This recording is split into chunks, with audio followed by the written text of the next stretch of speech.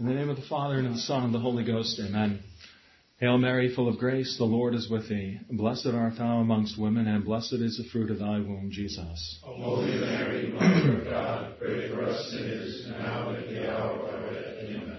Most Sacred Heart of Jesus, Have mercy on us. Immaculate Heart of Mary, Pray for us. Saint Pius V, Pray for us. Saint Pius X. Pray for us. In the name of the Father, and of the Son, and of the Holy Ghost, amen.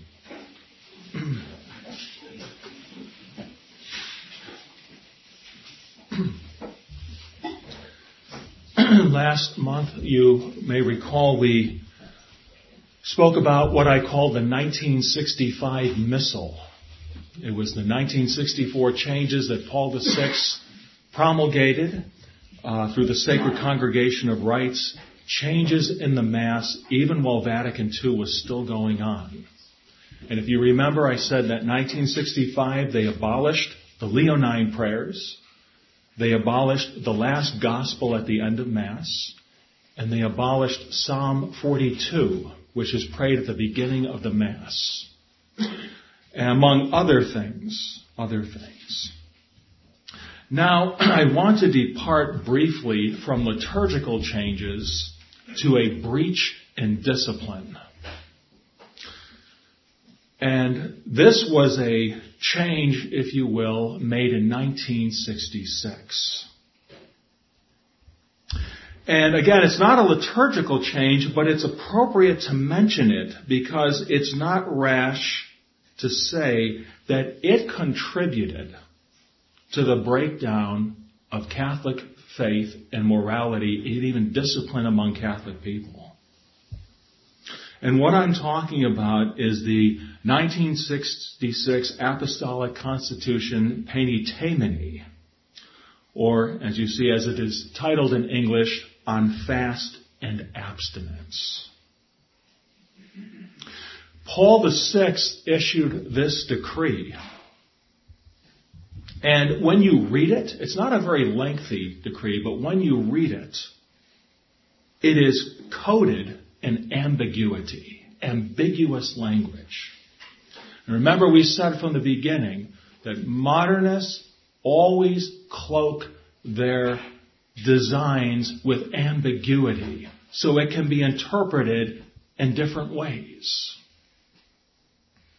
And what Paul VI began writing in this Apostolic Constitution, Paeni Taemini, was that all religions, he said, have always fostered a spirit of penance. And people must do penance. It sounded good in the beginning, even though I have to tell you that, Martin Luther had actually abolished all fasting and abstinence when he started his own church. To Martin Luther, penance was an insult to Christ. He said, we don't do penance. We're insulting Christ by doing penance. The same man who said, sin boldly, just believe more boldly. But Paul VI begins this with the need for penance. And then in the second chapter of the document, he warns. It's like he says, but we have to be careful of the danger of what he called formalism. Formalism. By formalism, he went on to explain an excessive adherence to a prescribed form of penance. And what was he talking about in particular? An excessive adherence to a prescribed form of penance, the Friday abstinence of not eating meat on Fridays. He then went on to say that penance is a more personal thing. And I quote, it's an inner conversion of one's own spirit. Unquote. With, he said, and I quote again, a voluntary exercise of an external act of penance. Unquote. Right? So, Paul VI says, We can't have an adherence to a formal prescribed penance. Penance is an inner conversion of yourself to some kind of external act of penance. In other words, you decide what you're going to do for penance. The church should not be deciding that. That's the message. And then he goes on to say that the days of abstinence now in the church are going to be Ash Wednesday and all Fridays during Lent. So that the other Fridays throughout the rest of the year, you may now eat meat. Friday abstinence struck down. But at the same time, he encourages everyone to have their own inner conversion and do some kind of a penance in their own life, suited to their own vocation in life. Well, the Friday abstinence is of such antiquity, no one in the church even knew when it began. What was for certain that it went straight back to the apostles themselves. It was never prescribed at a church council. That's how old that law was. And Paul VI, on a stroke of the pen, struck it down. In the name of avoiding a rigorous formalism and promoting everyone to do their own penance now. Now, we know fallen human nature. People do not tend to penance. We don't. People tend more to a laxity, to relaxation. And this is exactly what happened. This, in my opinion, greatly contributed to a destruction of morality. Because a great saint once said, I believe it was St. Alphonsus de Liguori said, an unmortified race is a sinful race. An unmortified race. That Friday abstinence was the universal penance that the church required all of her children to do, beginning at age 7 until death.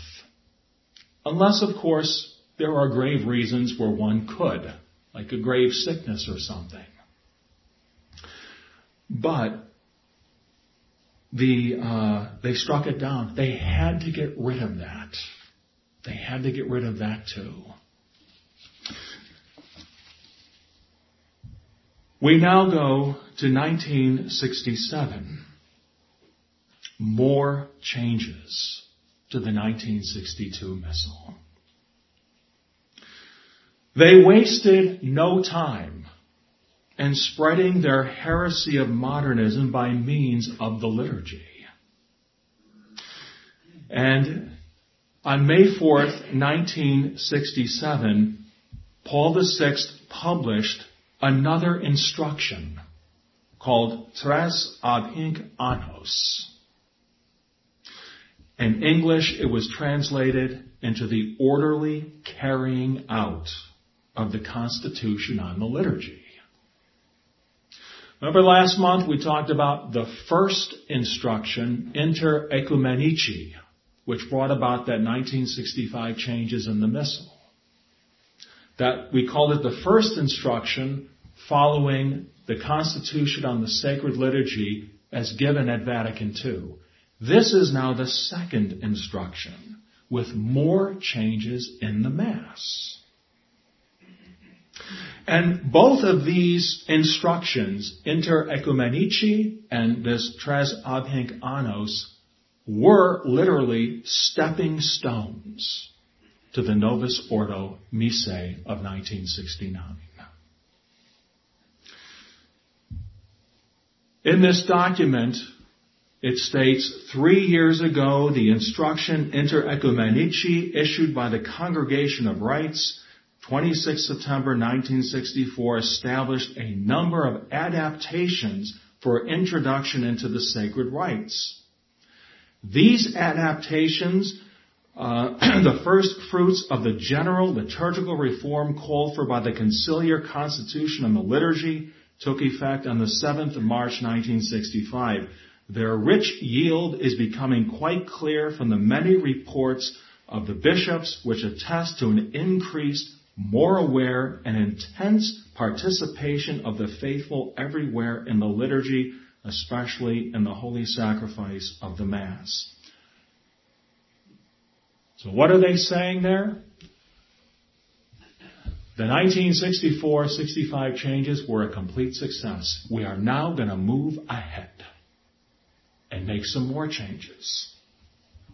And it just goes on to say here, to increase this participation even more, to make the liturgical rites, especially the Mass, clearer and better understood, as it says here, basically it says we're going to have more changes here. So even before we get to the new Mass itself, we have more changes in the Missal. Now, it's interesting to note, this document also states, on this occasion, it seems necessary to recall to everyone's mind that capital principle of church discipline which the Constitution on the Liturgy solemnly confirmed. And that quote is taken from the Vatican II document on the liturgy. Regulation of the liturgy depends solely on the authority of the Church. Therefore, no other person, not even a priest, may on his own add, take away, or change anything in the liturgy. Priests were doing that. Priests were, on their own, making their own changes. They were just doing it. My mother once told me that in the when all of this stuff started happening, she said, you'd go to Mass, we had, with the kids, and we would go, and she said it was like every week they changed something. Something was different. Even where the candlesticks were. But they were always changing something. And no one really, everybody was going on with their life at the time. They knew there were changes being made. And in some parishes, it was more or less. It all depended on the priest. Well, among the changes in the 1967 changes here, which I'll go through quickly here, concerned, first of all, genuflections. Genuflections. In 1967, the changes in this second instruction, Tres ab hinc annus, called for abolishing the number of times the priest genuflects during Mass. They would tell you because, remember, the whole thing here is we got to make it go faster. And the genuflections slow the Mass down, if you will. So they abolished a number of genuflections during the Mass. Among those, they abolished one when the priest prays after he receives the sacred host. If you'll recall in the Mass, when the priest receives the host, and after he has consumed it, he takes the pall off the chalice, he genuflects the precious blood. That was abolished. He just takes the pall off and does not genuflect. That's just one among a few other genuflections that they abolished. Kissing the altar. How many times the priest during the Mass bows down and kisses the altar? Numerous times. And why does he kiss the altar? Because the altar symbolizes Christ. It is a reverence. It is an act of love to Christ. And a unity of the priest with Christ. 1967, they abolished the kissing of the altar after the priest prays the Gloria in Excelsis Deo, before he turns around and says Dominus Vobiscum. They abolished the kissing of the altar after the Credo. And during the offertory, you recall the priest turns around and silently says, Orate fratres. And before that, he kisses the altar. That was abolished. And all the kissing of the altar during the canon is abolished. During the offertory, the sign of the cross, when the priest offers the host, he then takes the paten, the host upon it, and he makes the sign of the cross over the corporal, and he lays the host on the corporal and slides the paten underneath the corporal. The corporal is the square cloth on the altar. When he offers the chalice, and then he lowers the chalice, he makes the sign of the cross over the altar, puts the chalice down. Both those signs of the cross were abolished in 1967. In the canon of the Mass, a few signs of the crosses were abolished at the beginning of the canon. Instead of making 3 over the sacred oblata, we call it, it's only 1 now. And this is perhaps the most significant. After the consecration of the host and the wine, the host into the body of Christ, the wine into the blood of Christ. After the consecration, the priest always holds his fingers like this until they're purified at the end of Mass. 1967, the celebrant need not join thumb and forefinger.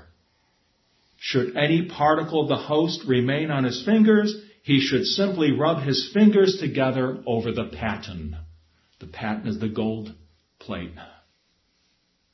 Priest is no longer obliged to hold his fingers together. I always thought that began in the new Mass. It was already in place in 1967.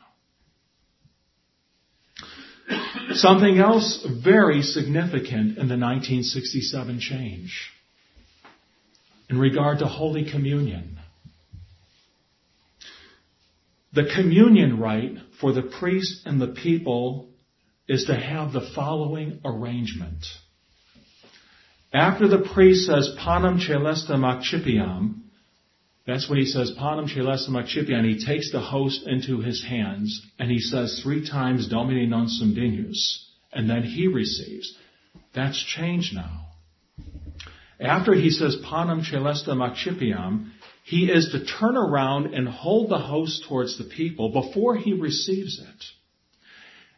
Then he says, Ecce agnus Dei, ecce qui tollit peccata mundi. And then he says 3 times, Domine non sum dignus. Then he turns back to the altar, and then he is to consume the host and the chalice. The difference. The priest said his own Domine non sum dignus. He received. Then he turned around with the host from the ciborium and said, Ecce agnus Dei, Domine non sum dignus, for the faithful. Now we no longer have the priest praying his own. And the reason behind that is to break down that separation between the priest offering the sacrifice and the faithful attending. Now they're the same. Now he's just a mere spokesman for an assembly of people and not a sacrificing priest.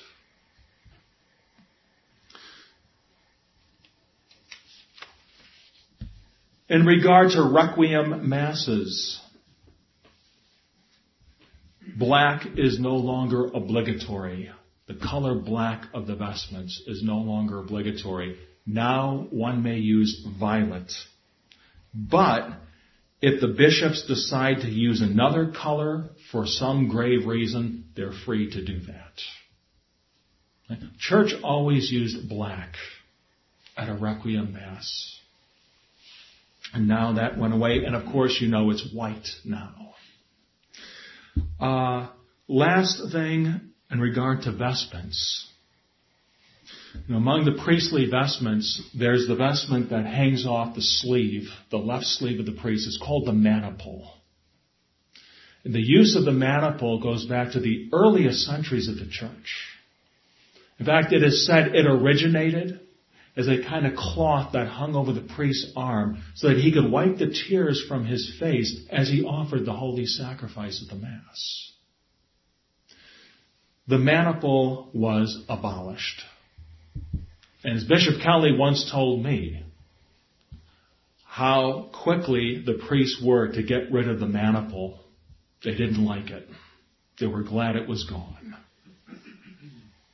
What is also interesting is that the priest was now allowed to wear the chasuble when he said the asparagus before High Mass.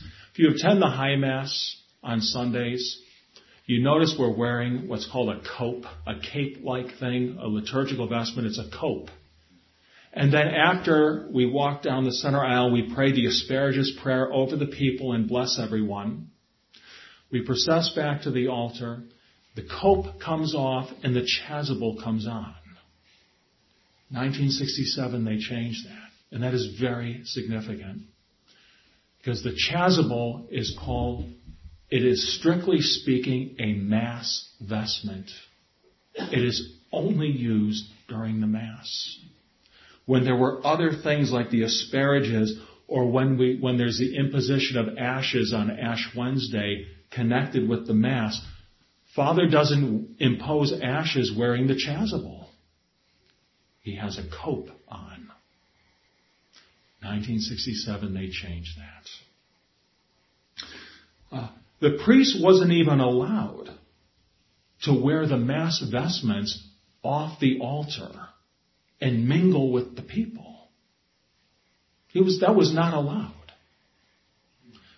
And by that I mean, he can't wear the vestments and then after Mass, and then go out into like the vestibule and shake everybody's hand and talk to everybody. You ever see that?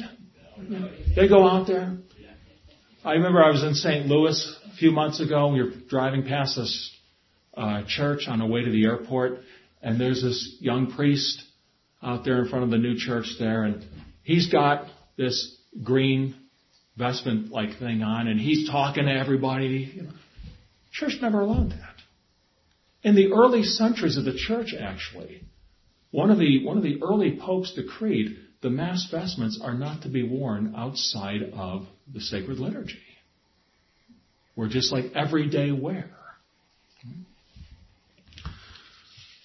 With the changes established by Tres Abhinc Annos, the stage was firmly set for the promulgation of the Novus Ordo Missae.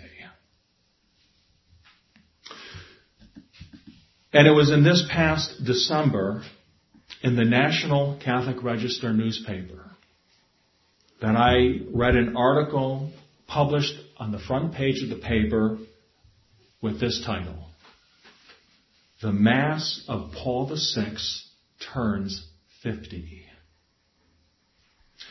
The article opens with these words: The Second Vatican Council brought about a sea of change in many aspects of the Catholic Church, and none more so than 50 years ago when the new Mass of Paul VI, the Novus Ordo, the new order of Mass, was officially promulgated on November 30th, 1969.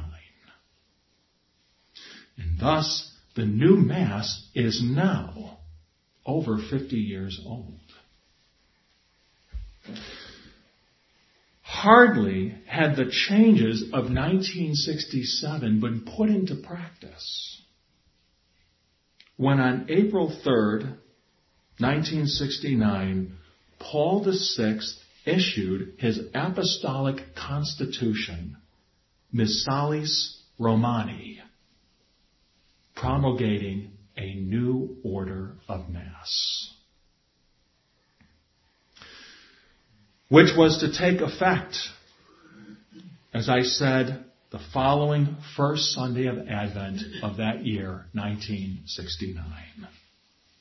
1969 was a bad year, but it wasn't totally bad. because that was the year I was born. There was some light there, right? In the midst of all the darkness.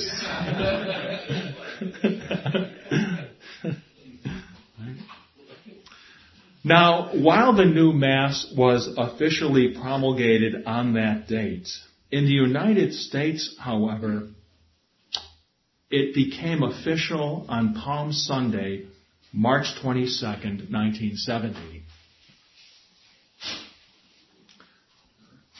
This book was issued to all the pastors around the country. The General Instruction in the New Order of Mass. The name up there, Leo J. Lyons, this was his book that I picked up at a book sale in a library about 40 years ago. Maybe not 40. The General Instruction in the New Order of Mass was issued to all the pastors of this country. And some people ask, well, why the delay in the United States? Why did it take so long, 3 more months before the new Mass became effective here? And the reason is that the International Committee on English in the Liturgy needed time. They needed time to prepare a common English translation of the new Latin Mass of Paul VI. Because when Paul VI promulgated the new Mass, it was in Latin. It's in Latin. And as we'll see here, we'll be talking about the vernacular here. They needed time to translate it.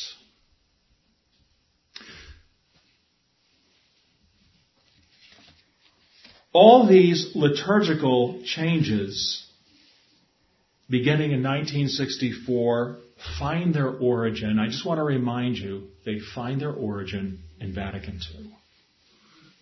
And in particular, the Vatican II document called Sacrosanctum Concilium on the Constitution on the Sacred Liturgy.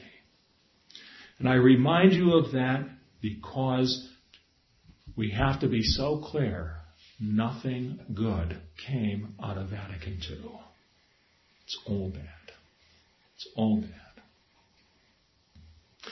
But that document, Sacrosanctum Concilium, stated that the rite of, and this is the Vatican II document, right?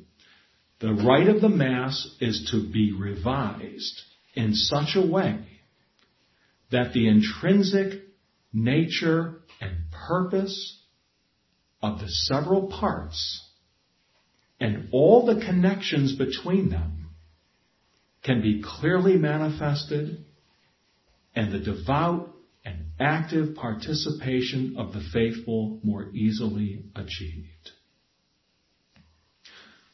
So what are we saying here? This Vatican II document, Sacrosanctum Concilium, which called for revision of the liturgy, is saying we have to change the Mass for 2 reasons. 1, so it can be clearly understood. As if for the last 400 years, no one understood the Mass.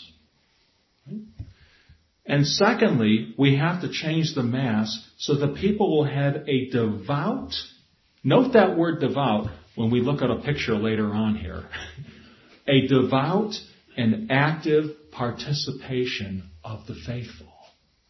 So I mentioned this, those are the reasons given at Vatican II why there has to be a total revision of the Mass.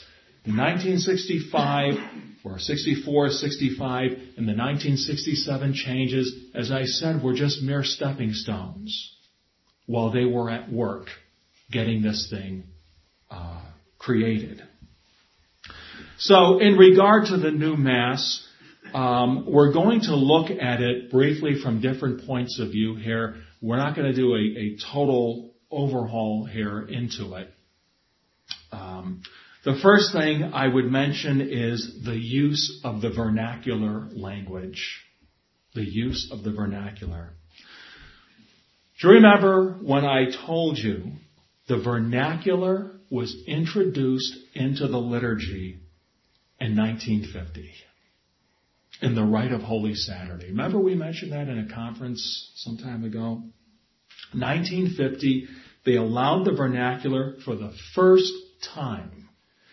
And down through the years, we saw in some of the other changes in 1955 Holy Week, we saw more use of the vernacular.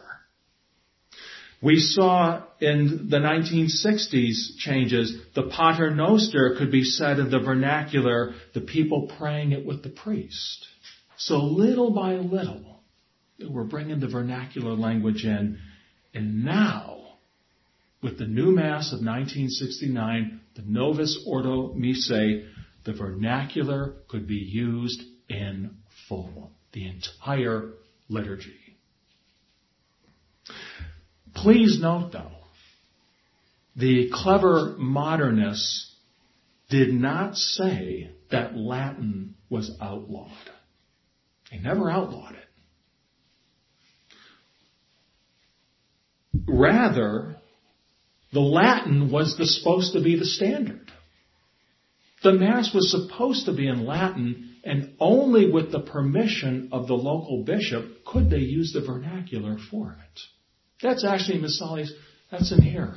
That's in here. That's not what happened. That's not what happened at all. The Novus Ordo Missae was immediately used in the vernacular. As you know, it was not long. Some of you remember it was not long before the Latin entirely disappeared. It was just gone. I think I told you, I might have told you this.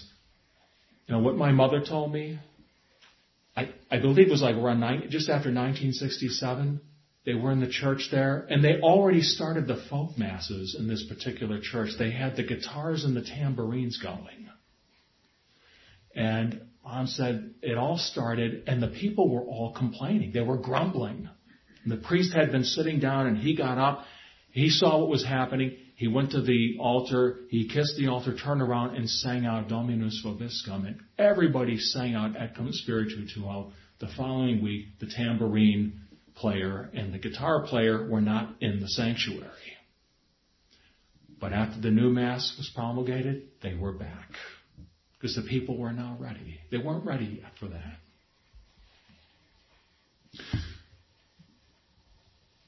Their plan, though, on the part of the modernists all the time, was to eradicate Latin. Even though you will read things that John the 23rd and Paul the 6th state on how they praise the use of the Latin language and how sublime it is and how necessary it is, their plan was to eradicate the Latin, the venerable language of the church.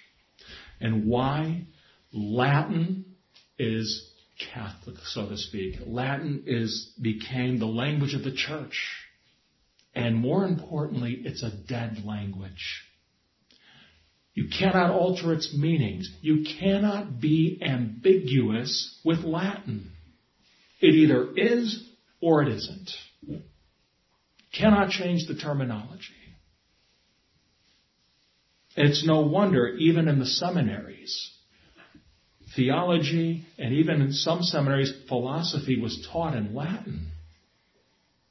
And it was very straightforward. And it wasn't long in the seminaries when the Latin was gone. They got rid of it. And all of these interpretations start coming in. So that's the vernacular. The second thing here is the change in the order of the Mass. The Roman Catholic Mass consisted of two parts: the Mass of the catechumens and the Mass of the faithful. If you look at your daily missal, your Sunday missal, and you find the beginning of the ordinary of the Mass, you will see Mass of the catechumens. And then, after the Nicene Creed, you'll see Mass of the faithful, where the offertory begins. This division of the Roman Rite goes back to most ancient times, where the practice was to allow catechumens. Remember, catechumens are those who are studying the faith and who are not yet baptized. They were only allowed to attend the Mass up to the Gospel. Then they had to leave. They were not allowed to attend the Mass of the faithful, the mystery of faith. They were not allowed to see the consecration, the mystery of faith. Over time, the discipline of the church was relaxed as the faith was spreading throughout the world, and paganism and idolatry were slowly but surely lessening throughout the world. The church lessened that discipline for a good and holy reason. But she holds on to her traditions. And she's held on to that division of the Mass, Mass of the catechumens and Mass of the faithful. The new Mass changed that. In the new Mass of Paul VI, there are 4 divisions. There's what is called the initial rites. And secondly, you have the liturgy of the Word. Then you have the liturgy of the Eucharist, the third part. And the final part is called the concluding rites. And I want to just briefly go through these 4 things here. In the initial rites, the priest is not directed by very strict, if you will, rubrics on how he processes to the altar, and with the reverence he is supposed to carry himself. His hands folded, or the way his hands would hold the chalice, his eyes down. When the priest processes to the altar, our eyes are down. Our hands are folded, or we're holding the chalice with reverence, and we're walking with a reverence. Nor does the new Mass begin with the venerable words, In nomine Patris et Filii et Spiritus Sancti. Amen. In the new Mass, and especially with the passage of time, how often do we see these so-called priests walk out into the so-called sanctuary with their arms at their side and looking about? I happened to be at Our Lady of Victory Basilica in Buffalo, showing the seminarians a beautiful basilica. The only thing they changed was they put a marble table in the sanctuary. They left everything else untouched because it's such a beautiful place. And I remember we were there just as they were having a wedding there. And I remember watching the priest come out. As he's coming out, waving at everybody like this. You know, comes to the table. He does like a bow. And then he turns around. He says, Good evening. That's the start of Mass. Perhaps some of you remember when they said, Good morning. Good morning. And then they would say, May the grace and the love of God the Father, etc., be with you. Right? It sounded good. May the grace of God the Father and the love of Jesus Christ, something along those lines, they say. That actually is likened to St. Paul's greetings in his epistles. That's how St. Paul opens his epistles. So what's wrong with that? Well, the problem is that is acceptable to Protestants. But Protestants do not accept, for the most part, In nomine Patris et Filii et Spiritus Sancti. Amen. They reject that. But they can accept, May the grace of God be with you. This initial rite here is followed by a penitential rite, at which both the priest and the people confess, as it were, that they are sinners. but no longer is said the venerable Confiteor by the priest, and then the Confiteor is said by the people through the server at the altar. 2 Confiteors at the beginning of Mass, the one by the priest, the one by the faithful. And they say it through the server. In the Liturgy of the Word, the second part of the new Mass, there are lessons read by lay people who are called lectors. They read a passage from Scripture, and then, of course, there's a passage taken from the Gospel. By the way, the Gospel, the cycle went from a 1-year cycle to a 3-year cycle. By that I mean, in the traditional Mass, the Gospel is the same every year on those particular Sundays. 13th Sunday after Pentecost, it's the same Gospel we read. First Sunday of Advent, we read the same Gospel each year. And the changes here, they made it a 3-year cycle. Every 3 years, the Gospel repeats.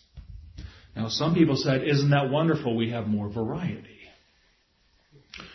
The church had a 1-year cycle for a very good reason, because all those epistles and gospels read every year on those Sundays are powerful reminders for the priest and for the faithful of something they need to do in their spiritual life.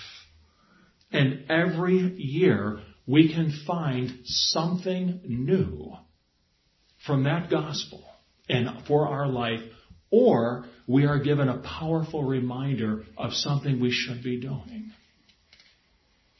The church had that 1-year cycle for a very good reason, a very holy reason. She knows what her children need.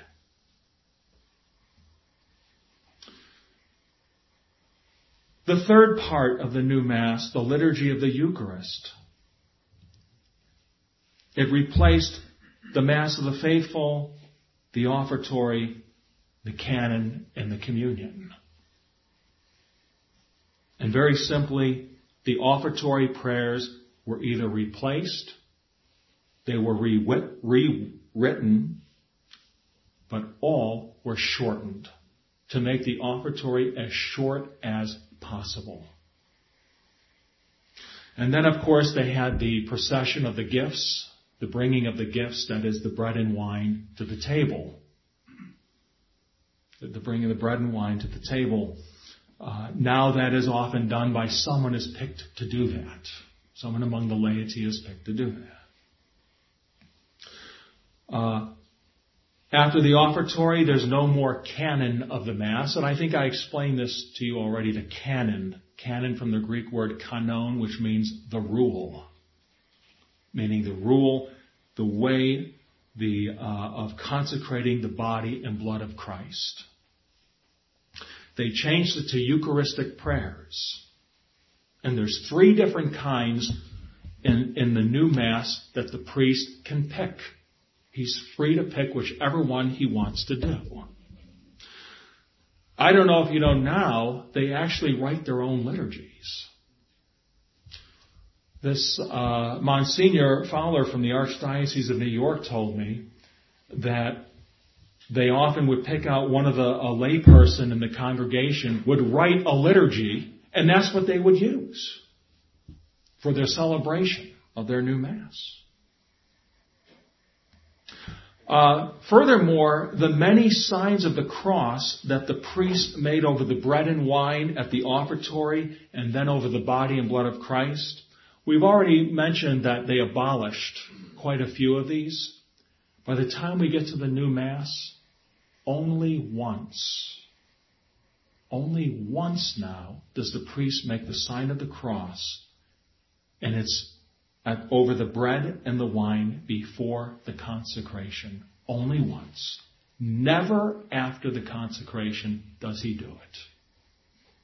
Remember we talked about that when I introduced you Father Antonelli, who said it was a scandal to Protestants that the priest made the sign of the cross over the body and blood of Christ, as if we can bless Christ. Right? So only one. When I speak to you about the Atavi Ani intervention in a future conference, I will address the change in the words of consecration. For now, I want to mention here what liturgists of the new Mass called the sign of peace. Because if there were ever a disruption at Mass, the sign of peace. Right? I think when I was growing up, my mother had left the local parish in the early 1970s. I never grew up with the new Mass. We went to the local Catholic grade school when I was in first grade. We were still there for it. But my mother made arrangements with the principal that we were never to go to the daily Mass. My father never knew that. My mother we were never to go to the new Mass. And when my sisters were in Catholic high school, Mother Macaulay High School, they had to go or they couldn't go to the school. So my mom said, you can go, but you have to sit and not participate. And for 4 years, how my sisters would get these looks because they never went to communion. They never went to communion there. In the general instruction for the new order of Mass, it talks about the rite of peace. And this actually states, before the people share the same bread, that's what they call it. Before the people share the same bread, they must express their love for one another and beg of peace and unity in the church and peace with all mankind. Right? And to do that, they instituted this rite of peace among the people. Now, this idea of this rite of peace in the Mass, it's actually based in a tradition.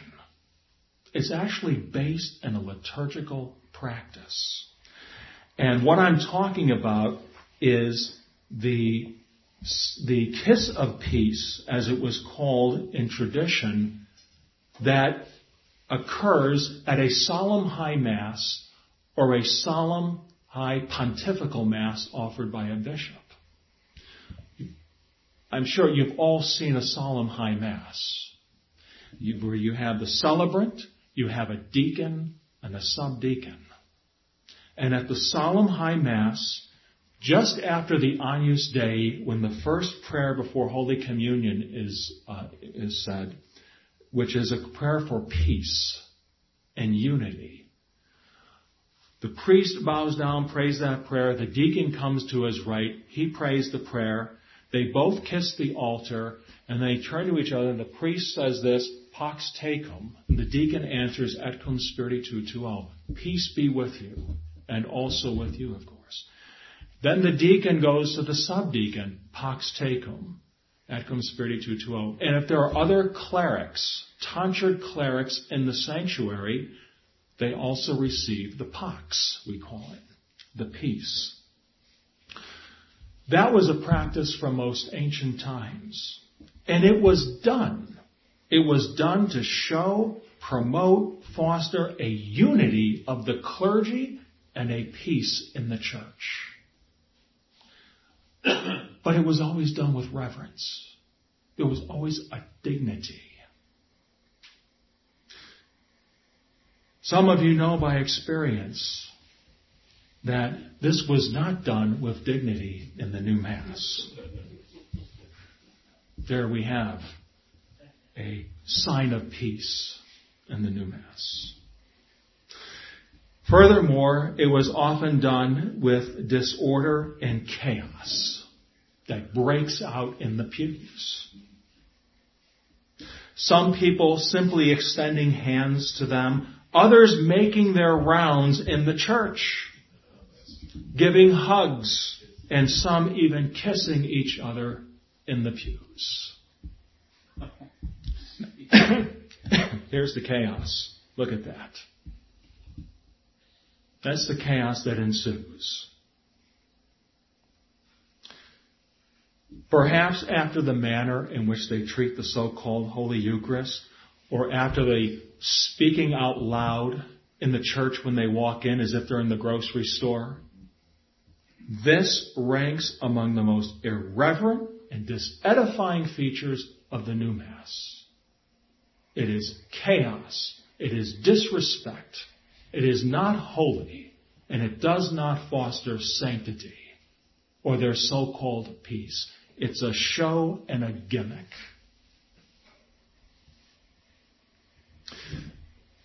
And finally, in the liturgy of the Eucharist, I want to address, I might not be able to get all three tonight. I don't want to keep you there too late, but I want to address communion under both species. Communion under the species of the sacred host and the precious blood. Communion in the hand. And finally, something completely outrageous, Eucharistic ministers, who are called extraordinary ministers of the Eucharist. The communion under both species, some of you know in the Catholic Eastern rites, Holy Communion was and is received under both species. This goes back to most ancient times. In the Roman rite, the practice of administering Holy Communion under both species was, to what extent, is uncertain. It was not like the Eastern rites. It wasn't like the Ukrainian rite. It wasn't like the Byzantine rite. It's uncertain. What is certain is that by the time we get to the 13th century, the practice of receiving Holy Communion under both species was long discontinued. They stopped. In the Roman rite, you only received the sacred host. The Greek schism of 1054, that was among the other things that the Greek Patriarch of Constantinople complained against the Roman rite. He called us heretics because the Romans used unleavened bread. We were heretical according to the Greek Orthodox Church for using unleavened bread. But it's also, they didn't like the fact that communion was only under one species. St. Thomas Aquinas gives 3 reasons why communion should be received only under one species. He says, number 1, a danger of spilling the precious blood. Number 2, the difficulty in providing sacred vessels. The difficulty in providing you could not easily obtain a gold chalice or a chalice made of silver or some kind of a metal, but the inside cup must be gold. And thirdly, St. Thomas says, there was a danger of the rise of false opinions. And by that he meant people would erroneously believe they needed to receive both the sacred host and the precious blood in order to receive the whole Christ. The whole Christ is received in the host. While there were a few controversies and heresies after St. Thomas Aquinas in the Middle Ages, it was Martin Luther who stirred this up again in the 16th century, insisting that the laity should decide under what species they wish to communicate. Luther, and of course everything he heretically taught and erroneously held, was condemned at the Council of Trent. The Council of Trent infallibly declared as heresy the thought the belief or the doctrine that one must receive both species in order to receive the whole Christ. Council of Trent infallibly condemned that, called it heresy. But the general instruction for the new Mass expressly states that the faithful may receive under both species. That's where it started. It always puts a qualification, an ambiguous qualification, and the ambiguous qualification here is where it is customary, the faithful may receive under both species. Where it is customary. It wasn't customary anywhere. Although I should say there were certain parts of Europe that certain bishops, with the approval of the Holy See, did allow it. But I have to tell you, there is not a liturgical book that I have seen. I have poured through canon law. I poured through a number of moral theology books. I have poured through, as I say, a number of liturgical books. There is no rite of administering the precious blood. And the Rituale Romanum, the Roman ritual, when we administer Holy Communion outside of Mass, there is a rite that we have to follow. There is nothing in the Roman rite for administering the precious blood. One moral theologian I actually read said, it can never be done. It can never be done. Well, I don't believe it's rash to say that this communion under both species did bring about an irreverence and a disrespect and even a loss of faith in the real presence of Christ in the Eucharist. How are they able to do this? St. Thomas says you have to have sacred vessels to do this. Well, they changed the laws. You no longer had to use a chalice that had a gold cup that was gold-plated. You could use pewter. You could use plastic. You could use glass. You didn't have to have gold anymore. And it's interesting to note, when they changed that, the priests stopped using the beautiful chalices, the gold chalices. Bishop Kelly went to this place called Adrian Hamer's, where we got our chalices in Larchmont, New York. Bishop Kelly was in there looking for some liturgy. This is in the early 19th. This is not long after his ordination, where he was setting things up here. And he's in there, and he became friends with Mrs. Hamer's. And she had a priest, a local priest, who brought in a beautiful chalice, solid sterling silver, completely gold-plated, not just the inside cup, completely gold-plated, ornate, beautiful chalice. He wanted to get rid of it. He wanted a pewter one. And she was so mad at him, because he asked, how much will you give me for it? She said, I'll give you $25 for it. He took it. That chalice was worth thousands. Yeah, he was more about getting rid of this beautiful chalice and having this hideous pewter cup.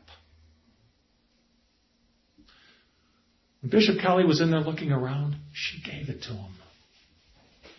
She just gave it to him. When he told her who he was, what he was doing, she was so impressed, breathed a sigh of relief.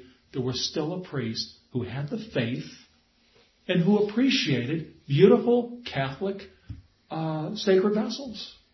She gave it to him.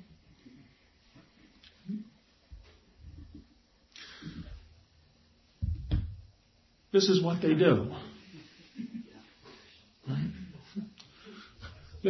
This is what they do here. Communion cups.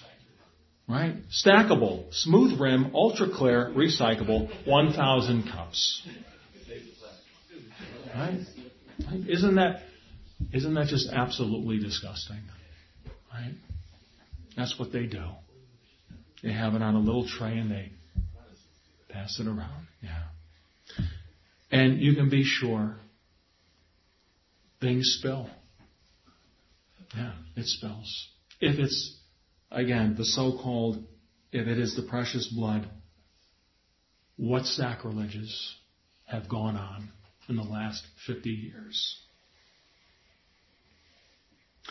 I'm just going to cover communion in the hand, and we'll call it a night. All right. We'll have to touch on Eucharistic ministers. I'm already kind of worked up right now, anyway, so we don't want to get into that. Right. I'm getting everyone else worked up too, right? Right. We're just going to finish communion in the hand here, and according to a number of authors, the practice of receiving communion in the hand, and by the way, when they brought in communion in the hand, they kind of got rid of this. This kind of went off to the side, the communion under both species, because they would often dip the host. Yeah? But when they did communion in the hand, they couldn't do that anymore. Right? So, communion in the hand, the practice of it began not at the new Mass, not in the wake of the new Mass, but it began in the mid-1960s in the wake of Vatican II. It was one of those changes that priests or bishops just did. And where did it begin? According to a number of authors, Holland. Began in Holland. And it spread to France, to Belgium, and to Germany. They started giving communion in the hand. Word got to the Vatican. Paul VI in 1969, 4 or 5 years later, Paul VI issued a directive called Memoriale Domini, in which he absolutely forbade the practice of communion in the hand, calling it an irreverence to the sacrament. But it continued. And Paul VI, long story short, said, okay, we can do it. So much for an irreverence to the sacrament, right? We can do it. It was going on in Europe long before it hit this country. This is the man. This man here, he was Archbishop at the time, Archbishop Joseph Bernardin in the mid-1970s. It was through his efforts, unfailing, strong efforts, that communion in the hand was brought to this country. He's the one that got it through, pushed the bishops of this country to do it. John Paul II, Benedict XVI, you can read things they wrote where they were against communion in the hand, but a picture says 1,000 words. John Paul II gives communion in the hand. Benedict XVI gives communion in the hand.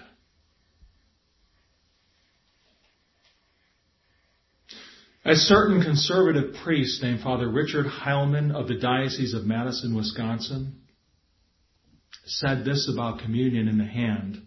And this is what was recently reported to him in the last 4 or 5 years in an article I found. One of the deacons in his church, remember they're lay deacons, the lay diaconate. One of the deacons said to him, he saw a mother receive communion in her hand, take it to her little toddler, 2, 3-year-old, break it in half and give it to him as if it were a cookie. 4 or 5 times a year, this deacon said, I have to stop someone who takes the host and starts to walk out of the church without consuming it. Once or twice a month, I encounter the droppers, the people who receive it and then just drop it on the floor and don't bother picking it up.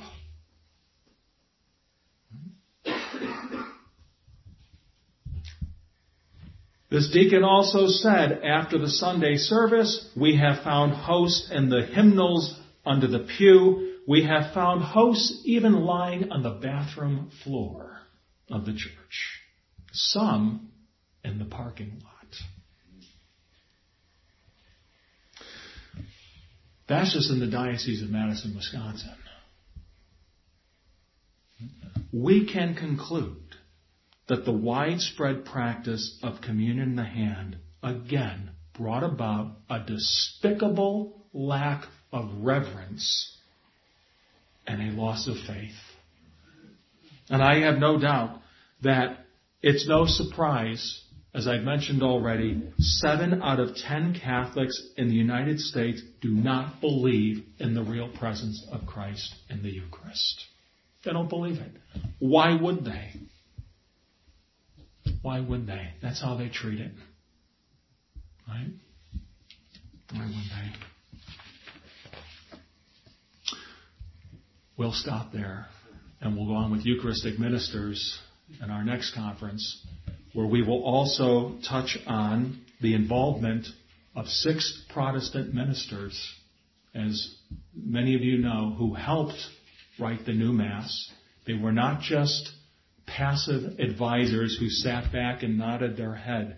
They were active participants in the structuring of the new Mass and the wording of the new Mass.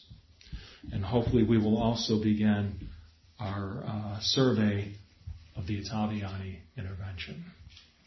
Why don't we say a prayer, and then anyone who wants to have a question, please approach us here. I'm all ready to go. And let's pray and thank God for our Catholic faith. In the name of the Father, and of the Son, and of the Holy Ghost, amen. I believe in God, the Father Almighty, creator of heaven and earth, and in Jesus Christ, his only Son, our Lord, who was conceived by the Holy Ghost, born of the Virgin Mary, suffered under Pontius Pilate, was crucified, died, and was buried. He descended into hell. The third day he rose again from the dead. He ascended into heaven, sitteth at the right hand of God the Father Almighty. From thence he shall come to judge the living and the dead. I believe in the Holy Ghost, the Holy Catholic Church, the communion of saints, the forgiveness of sins, the resurrection of the body, life everlasting. Amen. Most Sacred Heart of Jesus, Immaculate Heart of Mary, Saint Joseph, Saint Pius X, Saint Pius V. In the name of the Father, and of the Son, and of the Holy Ghost. Amen.